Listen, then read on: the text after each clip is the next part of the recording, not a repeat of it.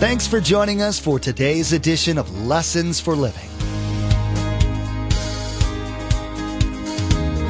His word so fresh in our hearts abound. His word made flesh in the here and now. A new life is beginning. Lord, let us hear your lessons for living.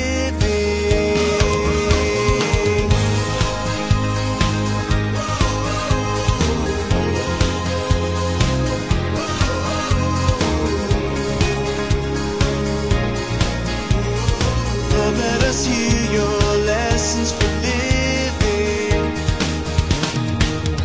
Well, how did Jesus live the lifestyle on earth? As a man? Yes.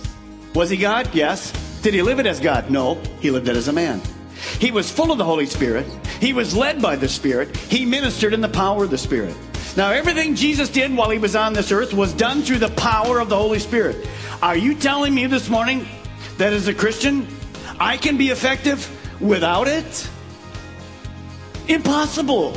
Any brief review of man's history will quickly reveal our best intentions simply aren't good enough. The desire for world peace is honorable, but with man's own efforts, we continue to struggle for such a goal. On a more individual level, we often find that our best days of self-improvement are mediocre at best. In today's edition of Lessons for Living, Pastor Mark discusses the empowerment of the Holy Spirit. What might seem impossible to man can quickly become an accomplishment of the past by relying on the strength of God. In our message, we learn the importance of relying on the Spirit to achieve the otherwise unachievable. Remember, there's quite a few ways to receive a copy of Pastor Mark's teaching. We'll be sharing all that information with you at the close of today's broadcast. Now let's join Pastor Mark in the Gospel of Matthew, chapter 3, verse 16.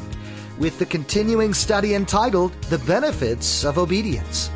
Lord, let us hear your lessons for living. And Jesus could only operate in the power of the Holy Spirit. So, watch this. Before Jesus could take one step into ministry, what happens? The Holy Spirit comes on him. And use whatever terms you want. I don't care. Baptism of the Holy Spirit, Spirit-filled life, anointing is a good term. In the old days, in the Old Testament, the Holy Spirit only came on certain people for certain things.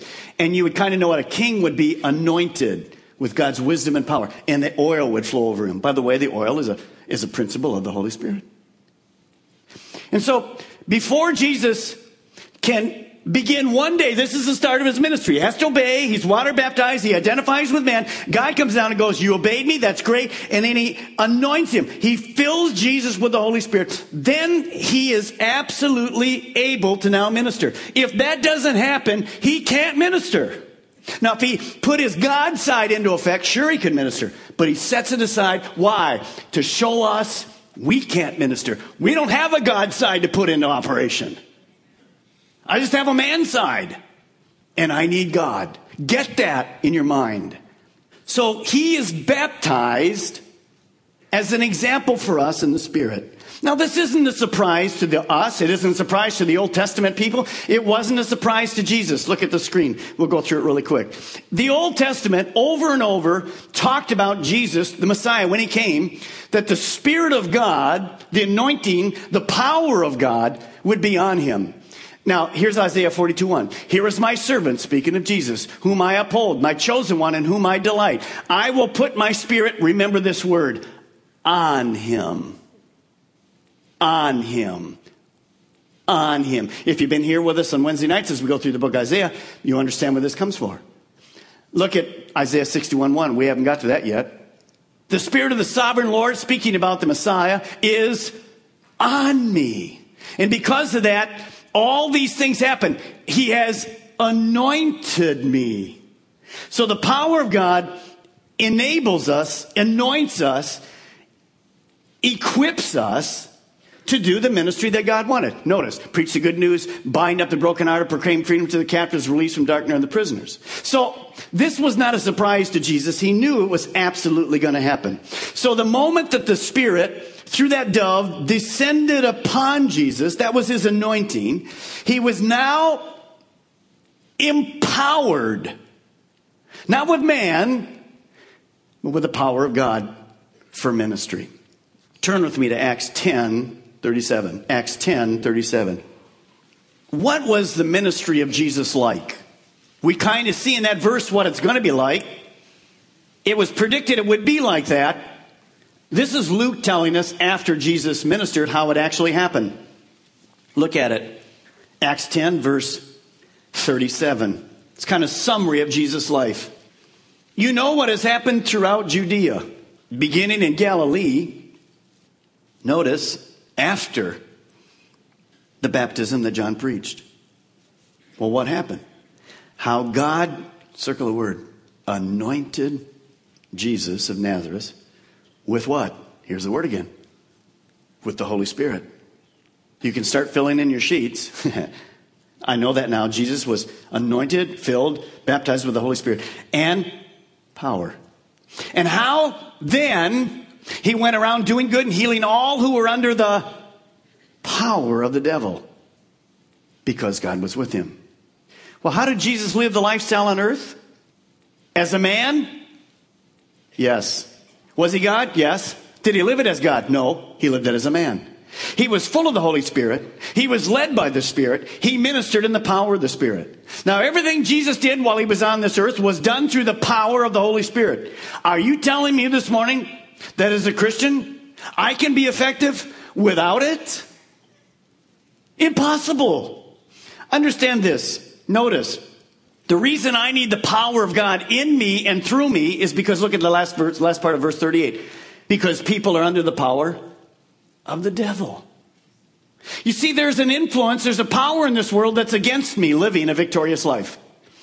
This morning in my life, I need God's power to say no to sin. I need God's power to be faithful in my marriage. I need God's power not to compromise at work or at school. I need God's power to witness. I need God's power to stand for Christ no matter what. I can't do that in myself. I wasn't designed to do it in myself. And yet, where do we find most Christians? Many Christians that understand this principle, they're right here. They understand it. But the practicality of it is they are not practicing it. So what do we have? We have defeated people. We have discouraged people. We have depressed people. The divorce rate in the church is exactly the same as the world. Why? Our kids are getting pregnant just like the world, on drugs. Why? Porn, pornography, stuff on the internet. Why? A Christian exactly the same as the world. Why? One reason: no power in their life. Well, how do we rectify that? We go back to what God told us to do, to be filled with His Spirit. It's a lifestyle. It's time to change our world. It starts with you. It starts with me. So Jesus is going to give us some commands.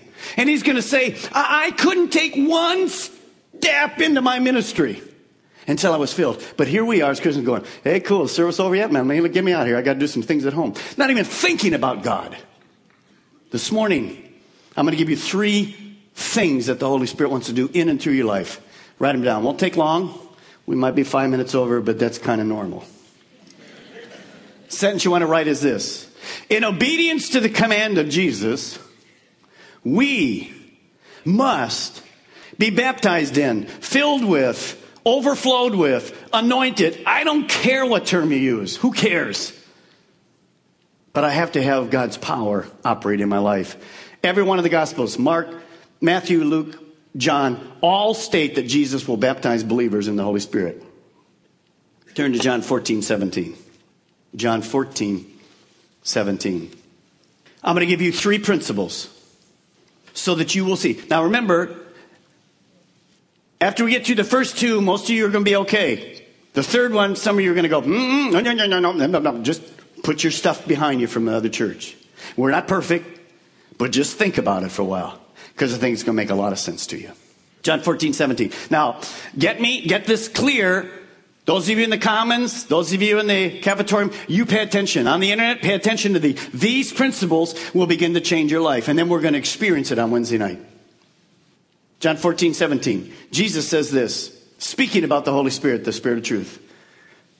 The world cannot accept Him because it neither sees Him or knows Him. The world doesn't get this thing about the Holy Spirit. If you're a Christian this morning, this means nothing to you. It's because the author of the Bible, who is the Holy Spirit, doesn't live in you. Then it says this. He says to his disciples, but you know him, for number one, he lives with you, and number two, he will be in you. Here's the first. Before salvation, and salvation will only happen after Jesus goes to the cross and is resurrected.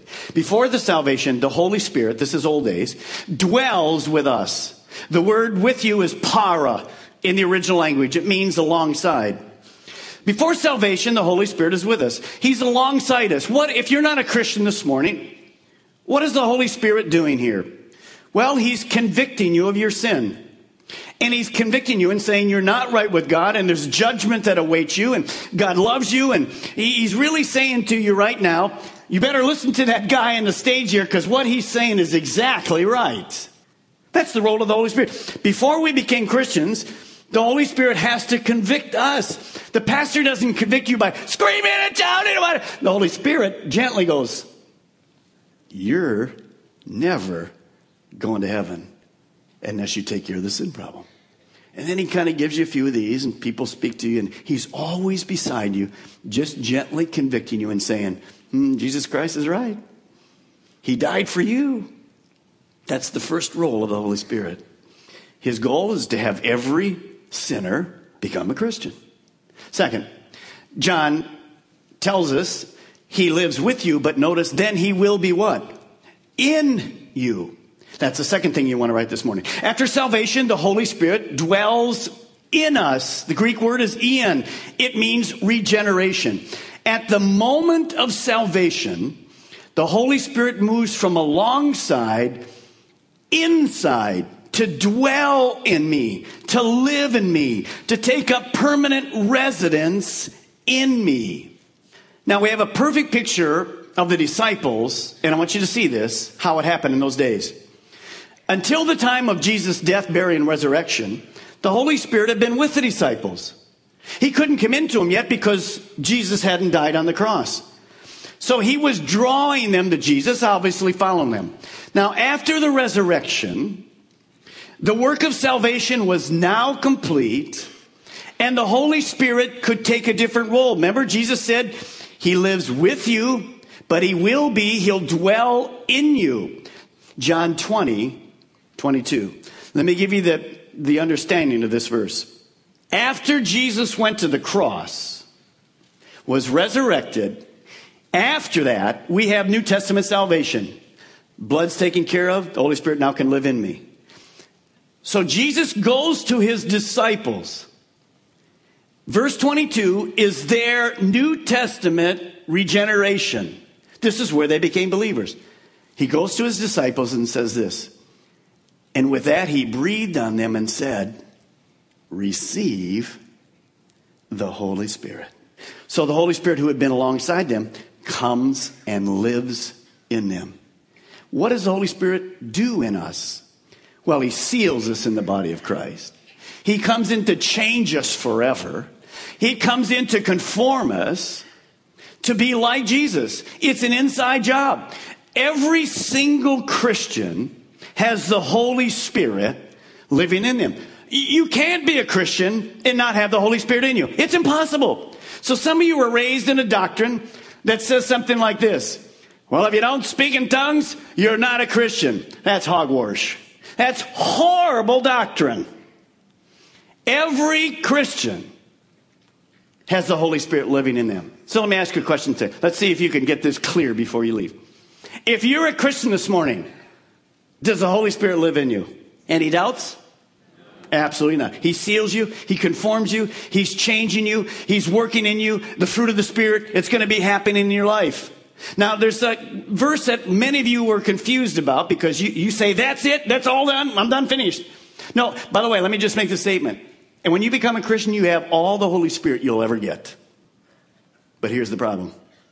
For most people, the Holy Spirit doesn't have all of you. Did you get it? Okay. So, the Holy Spirit then baptizes the believer into this body of Christ. Into the body of Christ. Now, some of you are already struggling with that, just like I told you. Forget your back teaching. Don't throw it away, but think what I'm saying. See, in Jesus' day, there's no confusion here. Well, that's it for the Holy Spirit. We don't believe that thing is the Holy Spirit. That's it. You're going to see in a moment, Jesus is going to say, oh, no, there's more. Well, there can't be more. I've been taught there is no more. Hold it. So I'm a Christian. I'm born again. The Holy Spirit lives in the disciples. Turn to Acts 1:4. This is Jesus' last day on earth.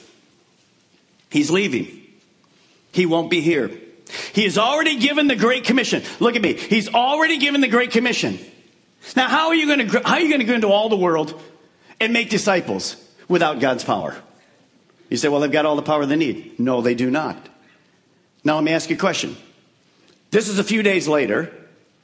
Do the disciples have the Holy Spirit living in them? Tell me. Absolutely. They're Christians. But notice what he says, Jesus says in verse 4. On one occasion, while he was eating with them, his last day on earth, he gave them this command. Do not leave Jerusalem, but wait for the gift my Father promised, which you've heard me speak about. For John baptized with water, but in a few days, here we go again, right from the first verse I started with, you will be baptized with the Holy Spirit. Oh, no. You already breathed on us. We're fine. No, that was your salvation. That was the inward work of the Spirit. You have the Spirit. Absolutely, you have the Spirit. You are regenerated. But you're not ready to minister. There's another step. By the way, notice, when we become a Christian, the Holy Spirit baptizes us into the body of Christ.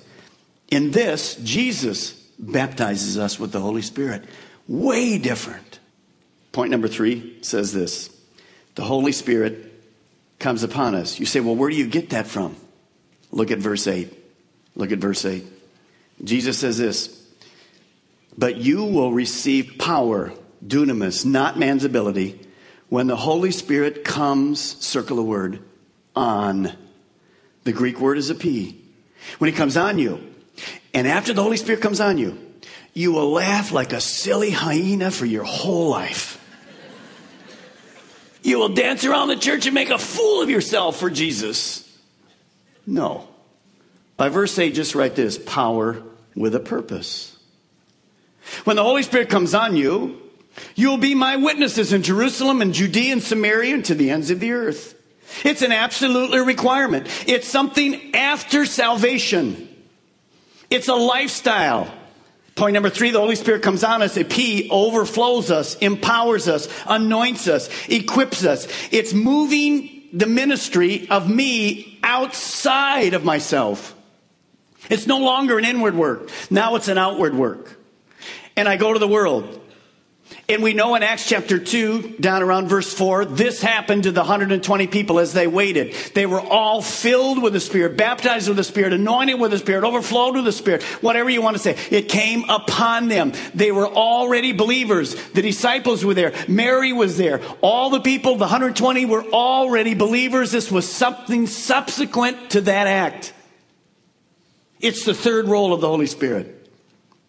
Then Peter stands up and begins to preach. Turn to Acts chapter 2, down about verse 36. Listen to me closely. You know the Peter who just a few days before denied the Lord. You remember him, don't you? You remember Peter, the guy that always changes feet in his mouth? Constantly doing something wrong, afraid to even stand. Remember the little girl came and said, well, you're one of him. Oh, no, I'm not one of him. Lied 3 times. After this experience, you see a different Peter. You see a Peter bold. He now gives his first sermon ever. He speaks, as all of the 120 did, in tongues. Don't get hung up with tongues. That's weird stuff. You think, well, just relax. That is very little part of the Holy Spirit.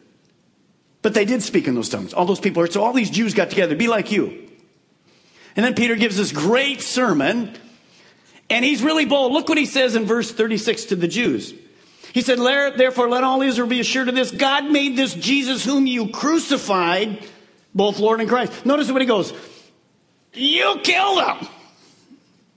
Now that's pretty bold in front of the Jews, isn't it? You're the ones. No, he didn't say like, you're the ones. He just said, you killed him. He wasn't afraid any longer. He spoke the truth of Jesus.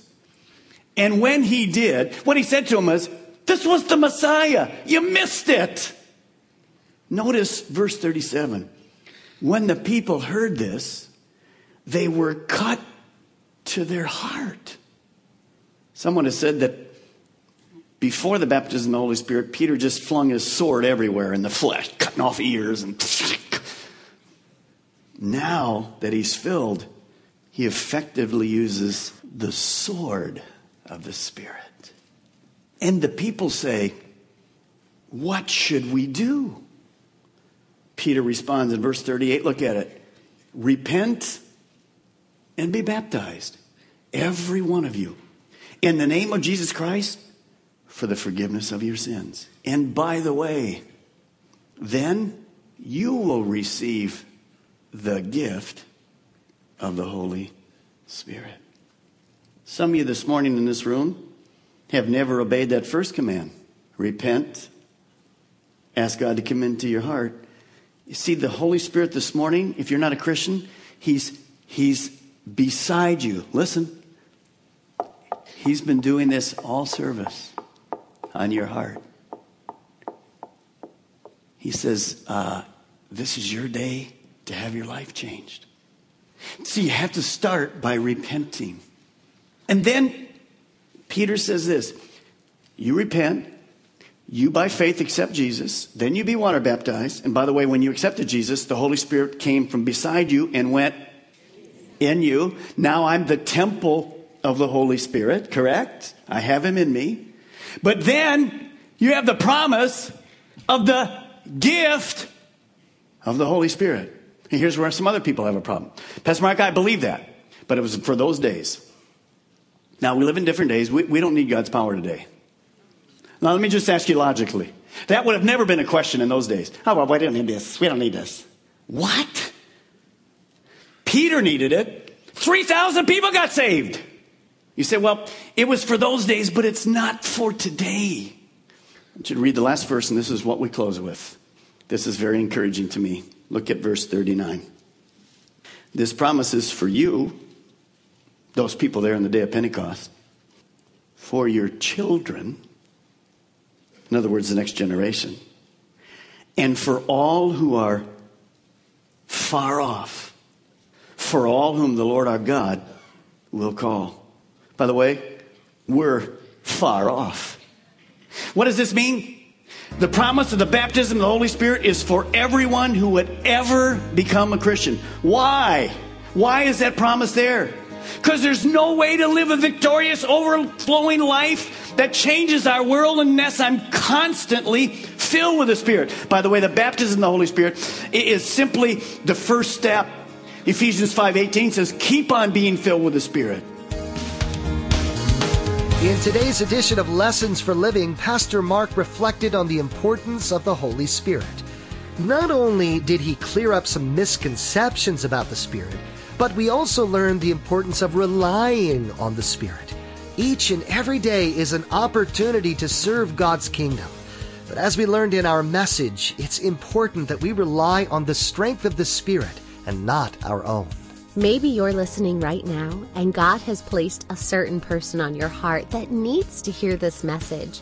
Or maybe you'd like to share it with all of your friends. There's a simple way to share this message. Log on to Lessons for Living Radio and click on the radio program option in the main menu. There, you'll find the Lessons for Living media player. In the Messages tab, simply click on today's date. Then you can share today's message directly on your Facebook page, Twitter feed, or send a link via email. You can even embed today's message directly.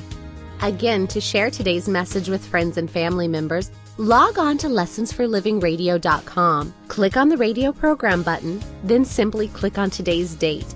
You'll find all the options to share. Next time on Lessons for Living, Pastor Mark will teach us about some of the things we can expect when coming to Christ. In our message, we'll learn about the spiritual battle taking place in the background of each of our lives. Pastor Mark will also teach us the difference between God testing us and Satan who tempts us. Be sure to join us for our next message entitled The Battle Begins on Lessons for Living. You've been listening to Lessons for Living with Pastor Mark Balmer of Calvary Chapel, Melbourne. Please join us again here on Lessons for Living, and together, let's do life right.